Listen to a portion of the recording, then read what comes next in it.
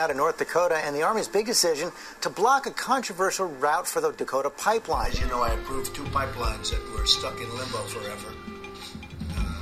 I don't even think it was controversial. You know, I approved them. I haven't had one call from anybody saying, oh, that was a terrible thing you did. Historically, as Indigenous peoples, there's not been a time in history where the white man has kept their word.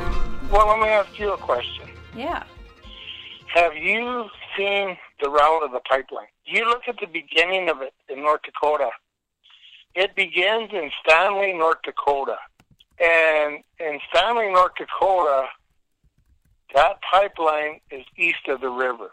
So my question is, why does it run west and it drops south and it crosses the Missouri River west of Williston, North Dakota, and it comes down in the southeasterly direction, and it's going to cross the Missouri River again?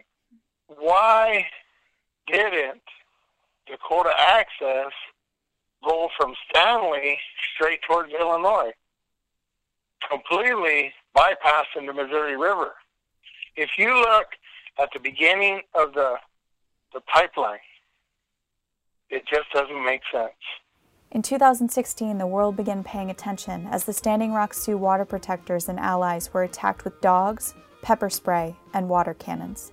For a brief moment in the daily news cycle, everyone was talking about the Dakota Access Pipeline. Now, the Trump administration is illegally moving forward, allowing construction to continue under Lake Oahe, circumventing the environmental impact statement previously ordered by the Army Corps of Engineers. I'm Corey Feener. This is Underreported. My bloodline goes all the way back to the beginning of time here.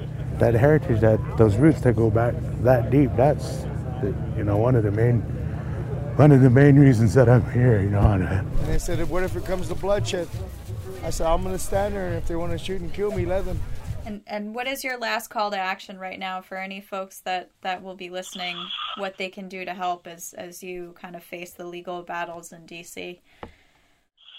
I guess I would ask everyone to, say their prayers that tomorrow the judge will rule against the pipeline or rule that they need to do an environmental impact statement. Every month I will focus on a news story that takes you beyond the headlines and focuses on personal and untold narratives making up today's news cycle. We will also dig deeper and give you stories about the people and topics that mainstream media won't cover. This month, Standing Rock, tribal sovereignty, and the legal battle of a rigged system. Underreported premieres February 22nd. Find Underreported PC on Twitter for more details.